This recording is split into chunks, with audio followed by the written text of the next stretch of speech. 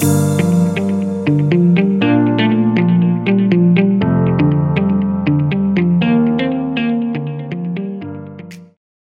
and welcome to Let's Talk Robotics. I'm your host, Nikki Rousseau, and it's my pleasure to introduce you to the robotics community in Australia. Today, it is episode 138, and it's my absolute pleasure to introduce you to Yotam Rosenbaum.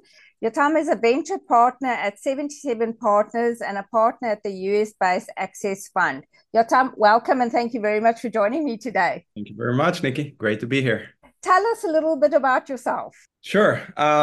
So my background is a bit different. I was born and raised in Israel.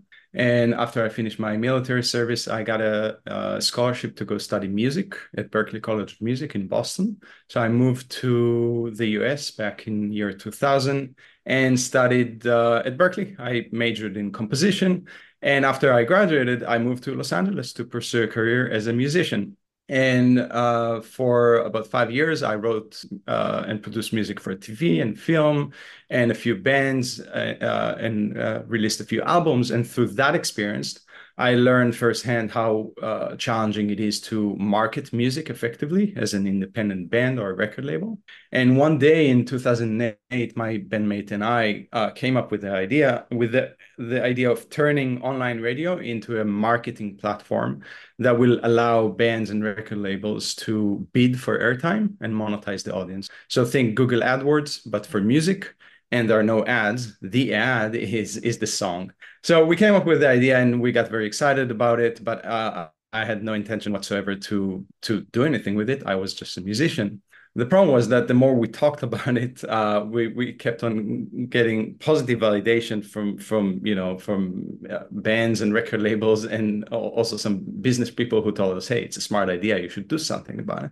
Finally, 2 years later, we're like, "Okay, well, how long are we going to continue to ignore this idea?" So we decided to start a company, which we did, called it Earbits, and started building the company basically. Got a third co-founder, technical co-founder. And a few months after, we applied for Y-Combinator, the accelerator in the Bay Area. And somehow managed to get into that program. And from there on, one thing led to another. We raised capital, we built a company, and eventually 5 years later, we got acquired.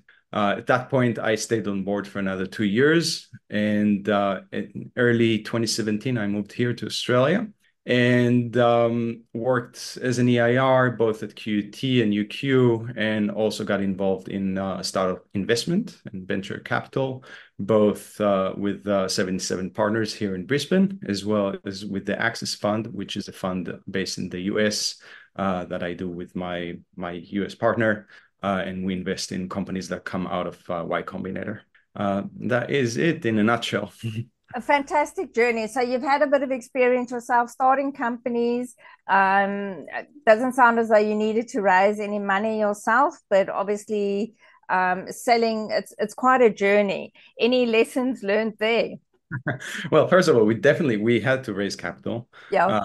Startup, and it was terribly challenging. I think it's always difficult to raise capital as a startup, but as a music startup, it was even harder. A lot of music startups in the early 2000s raised a lot of money, got sued by the record labels, and a lot of investors lost a lot of money through that. So it was very difficult to raise capital. But lesson learned, I think, well, many lessons learned. I think for me personally, again, if you told me back in 2008 how the next, 10 years from 2010 forward would look like, I'd probably think that you're completely nuts. So I think the lesson was, well, if you're open to opportunities and you kind of grab an opportunity and go with it, a lot of very interesting things can happen.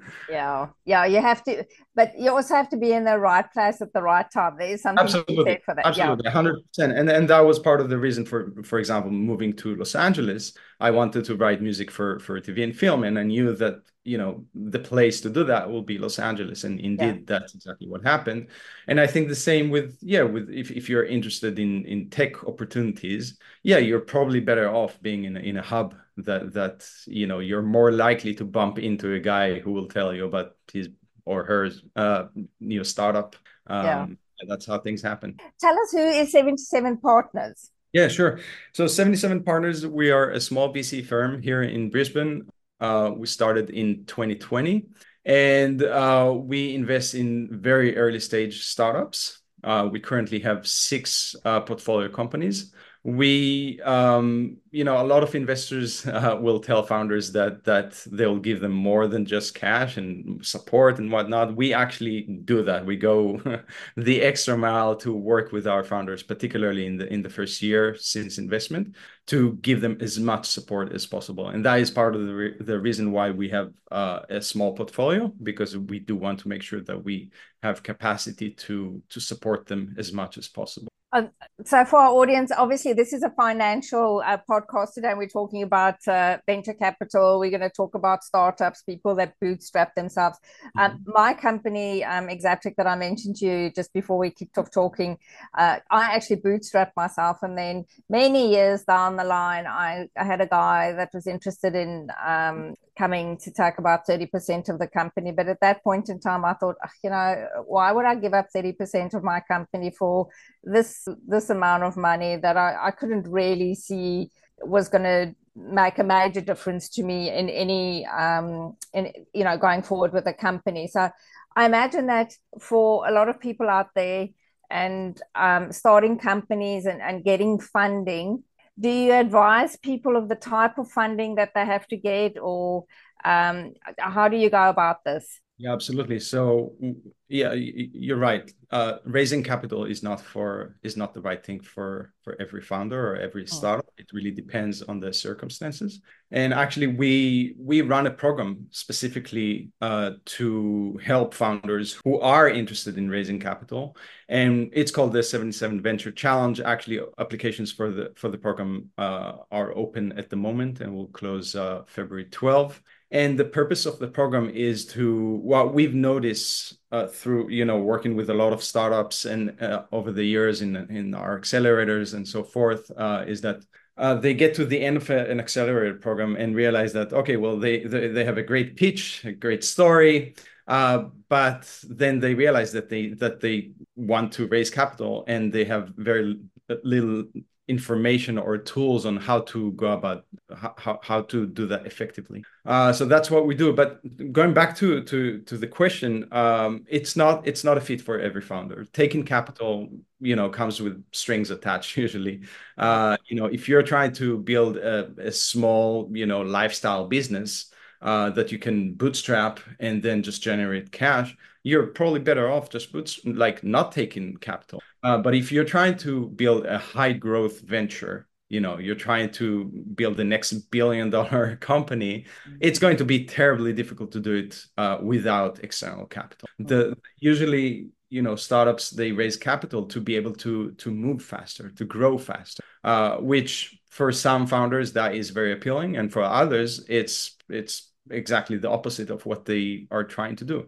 So that is part of the things that we actually talk about during the program, and we try to better understand what are your objectives. Do you actually need to raise capital? How much capital do you need to raise? When? What would be the cost of that? And very often we see founders who start the program, coming into the program believing that, I just need to raise, one round of capital and that's it. I'll be profitable and that's it. And maybe, but the reality is that actually, if you'll be profitable within one round and you're being so successful, you probably want to raise even more capital to grow even faster. Yeah. Yes, I don't know if that answers your question. Oh, listen, it's touching on all sorts of things. I'm sitting here thinking, I was part of QUT's Collider program in 2018. I was fortunate enough to get in, and I was the oldest participant, and Scott was the youngest, and he's still very active, and he's flying, and he's doing exceptionally well, and we actually bonded quite well. He's the youngest guy, and I'm the oldest woman, but we did touch on this, and I suppose for every company, you need your 1-minute pitch to say what your company can do. You need a 3-minute pitch. You need a 5-minute pitch, and we went through all of those things.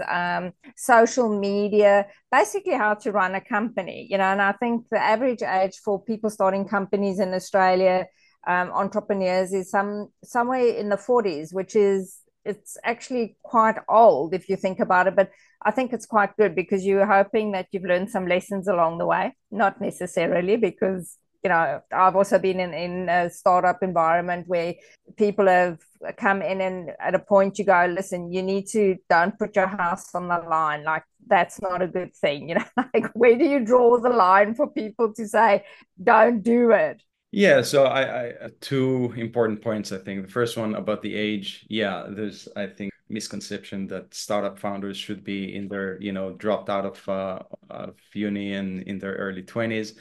Yeah, some of them are, but not that doesn't we see a lot of excellent founders, in 30s, 40s, 50s. And as you said, there's a lot of value in actually, when you're a later stage or later age, you've learned some lessons that someone who in their 20s have not yet.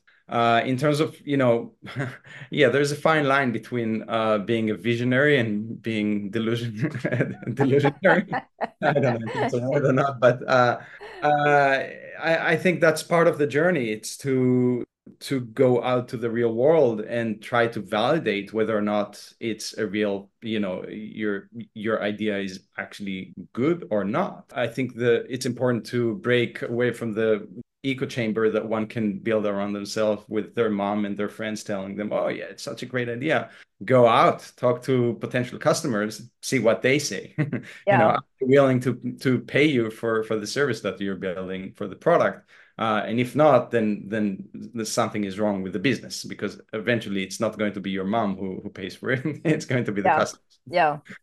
Yeah. You need that critical, and in the case of robotics, which we specialize in, is, what problem are you trying to fix? Or is this just some intellectual thing that you're ticking your box because you think, you know, I remember when I started with Exaptic, and I specialized in telepresence. I didn't build them, I imported them. And to get my message across to people, what is the possibility of this is, I call it assisted technology, like it's robotics, but how it can enable to change your life, augment your life, and the things that you could do with it. And I came from a basically no technical background and had to step into this. And it was a real challenge for me to do this. And I remember Alan Jones, and it's the nice one in brackets, was one of my mentors there, and he equated me to this little sweet little granny, which of course I'm not.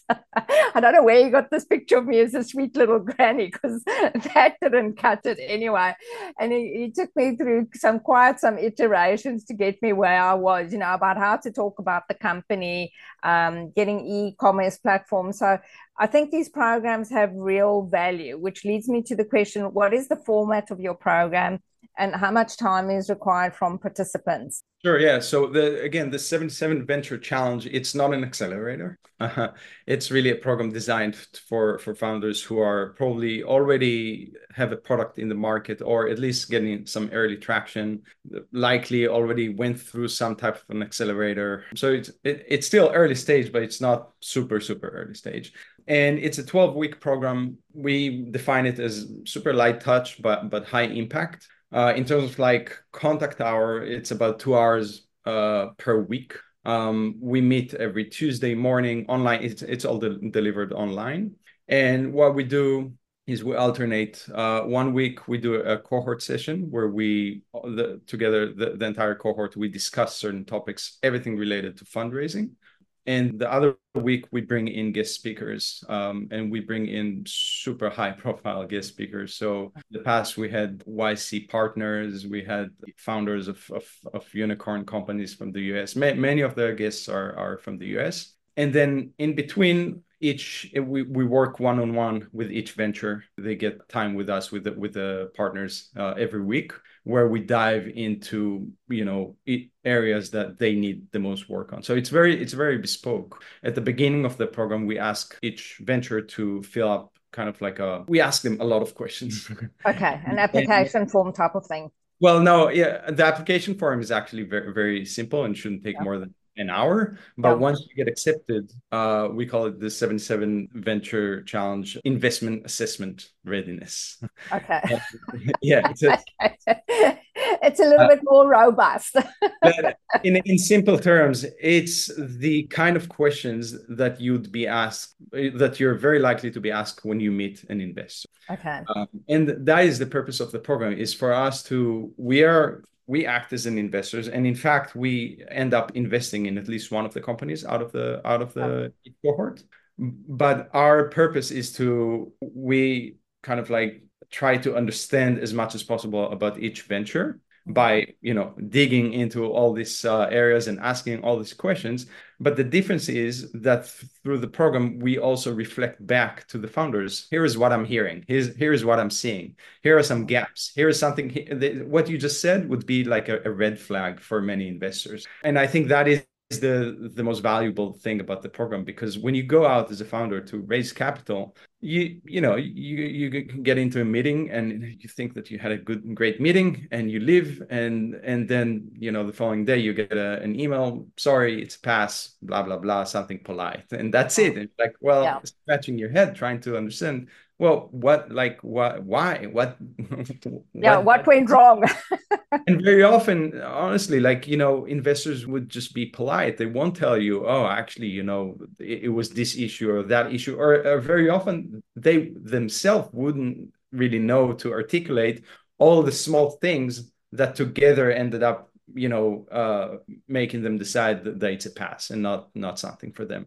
So that is what we're trying to do. We're trying to help the founders identify all the things that they need to improve and fix before they go and start talking to other investors. Okay, so is this the first time you're running the challenge? No. So we've been running it for 4 years now. So the next cohort will be our fifth cohort. Okay. Means we already have 40 companies who went through the program. Vast majority of them ended up raising capital afterwards. A Okay. few of them actually got accepted into Y-Combinator after doing our program. And 4 of them were funded by us. As I mentioned, we were committed to investing in at least one of each batch. Congratulations. And typically, how many people do you get that apply? And what's the process? Do they actually have to pay a fee to be involved, or take us through that? Yeah, so we get anywhere between 50 to 100 applications usually. And absolutely not. The program is completely free. They don't have to pay for it. They also don't have to give equity to participate in the program. It's 100% free. Frankly, great value for founders. I was just thinking, how on earth do you manage to do this completely free? So to everyone in Australia, perk your ears, and if you haven't applied, do so immediately. Yeah, absolutely. Yeah, we're lucky to have gotten support from both federal and state government to run the program. And frankly, this program is for us as a VC firm, it's just a great way to discover great companies. Our job is to go out and try to find early stage ventures that would be a great investment. We get the luxury of working with them closely for 3 months, and throughout that program decide, okay, which one of these 10 or even more we want to place a bet on. And you're based in Brisbane, but obviously because it's an online program, it could be from anywhere in Australia. Typically, where have you got your most applications from in the past? No, I think we do, I think because of the nature of the fact that we are here in Brisbane, we do get a lot of, and I guess our network is stronger in Queensland. We get a lot of Queensland-based startups. However, we've done, I mean, we by now we have ventures from all over Australia. In fact, in the last cohort, Telematica, the venture that was the top ranked one and got the investment, they're based in Sydney. All over Australia. Okay, and the application process, Yotam, is there, are you quite strict with people getting through on the program, or is it basically anyone that applies is going to get in? No, it's there's competition. Just so that the people know the landscape. No, it's quite competitive. Yeah. Yeah, for sure. And there's certain requirements also in terms of, the stage of the venture, the focus, the technology, and the industry. So yeah, not everyone who puts in an application, unfortunately, would be able to go through the program. But Okay. as I mentioned earlier, applying for the program is really straightforward, and Yeah.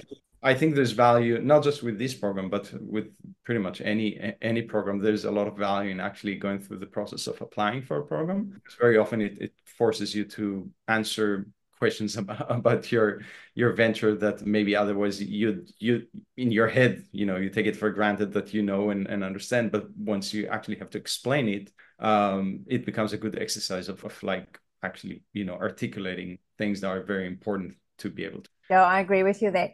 Typically, though, I would say raising money in Australia is really tough. What are your thoughts on that? You said raising capital is Yeah. tough. Yeah. I could not agree more. I mean, it's not just in Australia. Raising capital also in the valley is difficult, but Mm. in the valley there's more capital available, but there's also a lot more competition. Yeah. Uh, and here in Australia, I think, well, first of all, I think it's a lot better today than what it was, 10 years ago. There are a Mm. lot of options, a lot more programs, a lot like there's a lot more support. But yeah, there's no denying that raising capital is difficult. And that is exactly why we run this program Yeah. in an effort to make it slightly easier or at least, a bit more effective. Because I think part of the problem the challenge of why it's so difficult is because people approach raising capital with just not enough knowledge and Mm. understanding. Like, this is not just like, okay, well, I'm going to email 5 people and one of them will say yes, and I'll have a check of $1 million in my pocket. It just doesn't work.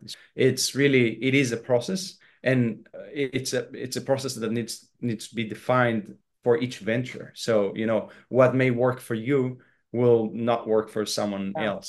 And on top of that, it's eventually, raising capital is like you're selling a piece of your company for the capital. So it's in a way similar to a sales process. And you're going to hear a lot more no's than yes, but very often you only need a couple of yeses to be successful. So, how many companies typically do you allow in every program? In each cohort, we take 10 10. ventures. Okay. Oh, that's okay. So the competition is out there, people. Any tips for them when they're applying? Give us some Yeah. standout things that you'll be looking for. Sure. Again, it's quite straightforward. However, I'm sometimes amazed that people would not follow the straightforward thinking. Uh, I think when you apply for this program or any program out there, you really have to look at your application from the perspective of someone who does not know your venture or what you're doing. Like, don't assume that whoever is reading the application understands about deep technical in robotics or whatever it is that you're doing.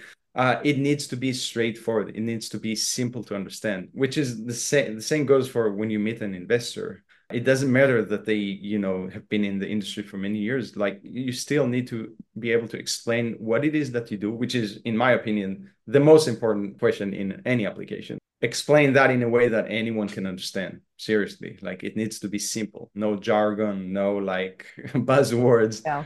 uh what are you doing? What is it? Like, explain it in a way that will be like, oh, okay, I understand. Yeah. That's A, and B, I'm curious to hear more. Yeah.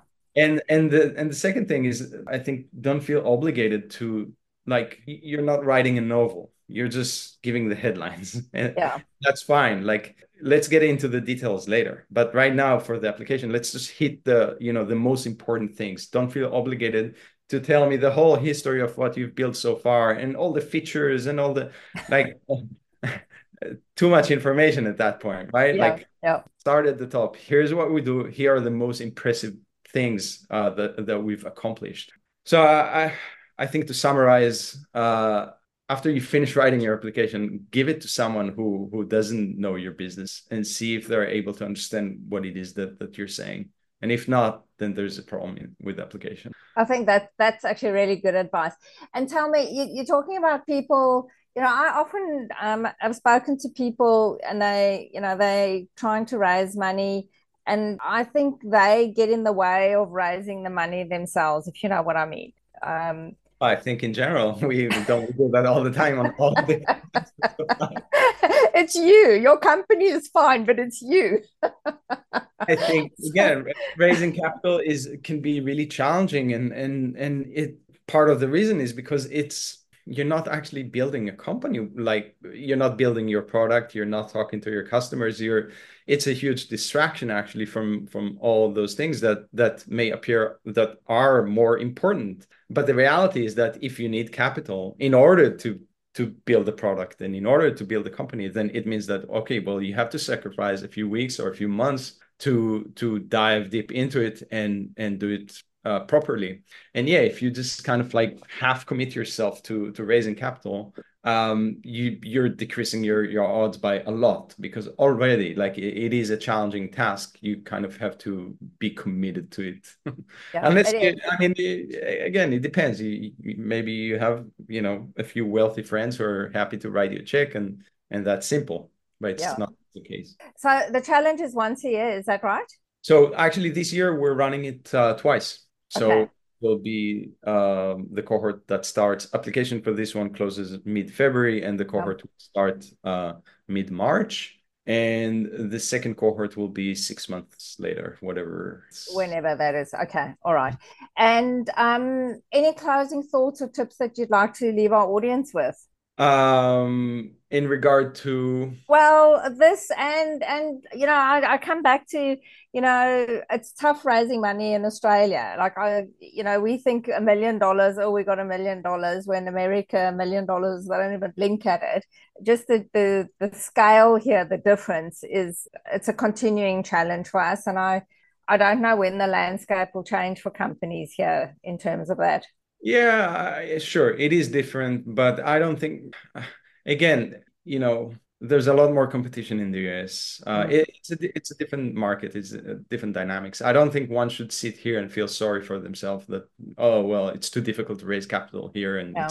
that's not the case. I've seen many, many founders and startups raise capital here in Yeah. Australia, and go on to build very successful businesses. It's a matter of determination. If you're committed to doing it and you feel that this is the right thing for your business, there's a ton of support for that. There are investors here, there are VCs, there are angels, there are other programs that can support with. Also, like I can tell you from experience because I've lived for a long time in the US, the level of government support here and other types of funding opportunities that very often come without having to give equity, that is a lot more generous here than in the United States. There are many programs that are quite remarkable, and we see a lot of founders taking great benefit of that. Yeah, so I think it's just a matter of determination. First of all, for founders, they need to figure out whether or not capital, like raising capital, is the right thing for their business. If it is, then I think it's really good to get as much support as possible to actually, a lot of it, you need a good network to raise capital. If you don't have the network, well, you have to start building it. But really, like learning, understanding all these things, it helps to learn from people who have done it before and not to kind of like reinvent the wheel from scratch. Yeah, I agree with you there. And it's very, as you mentioned, it's very time consuming. And when you in combination running a business generally, because that's who's going to be raising the money, is generally the CEO or founder, but they still have to get on with the day to day, and if they're already revenue based, then making sure that all goes ticks over nicely. So listen, this is all in the land of startup. This is all the things we enjoy and the challenges we face. Exactly. Yotam, as far as you know, how many of these type of programs are running in Australia? There are many different programs. I mean, Yeah, it's one slightly different. There are some programs that are targeting female founders. There are programs for much earlier stage ventures. But there's a good amount of programs, and I think that's a great thing. yeah, that's a nice, healthy ecosystem and a bit of a competition in it. Yeah. Just in closing, you've mentioned some of these founders out there. Do you do any mentoring yourself besides the program that you're doing? If someone's listening to this program and going, "Oh, I could do with an hour of your time," is that something you do?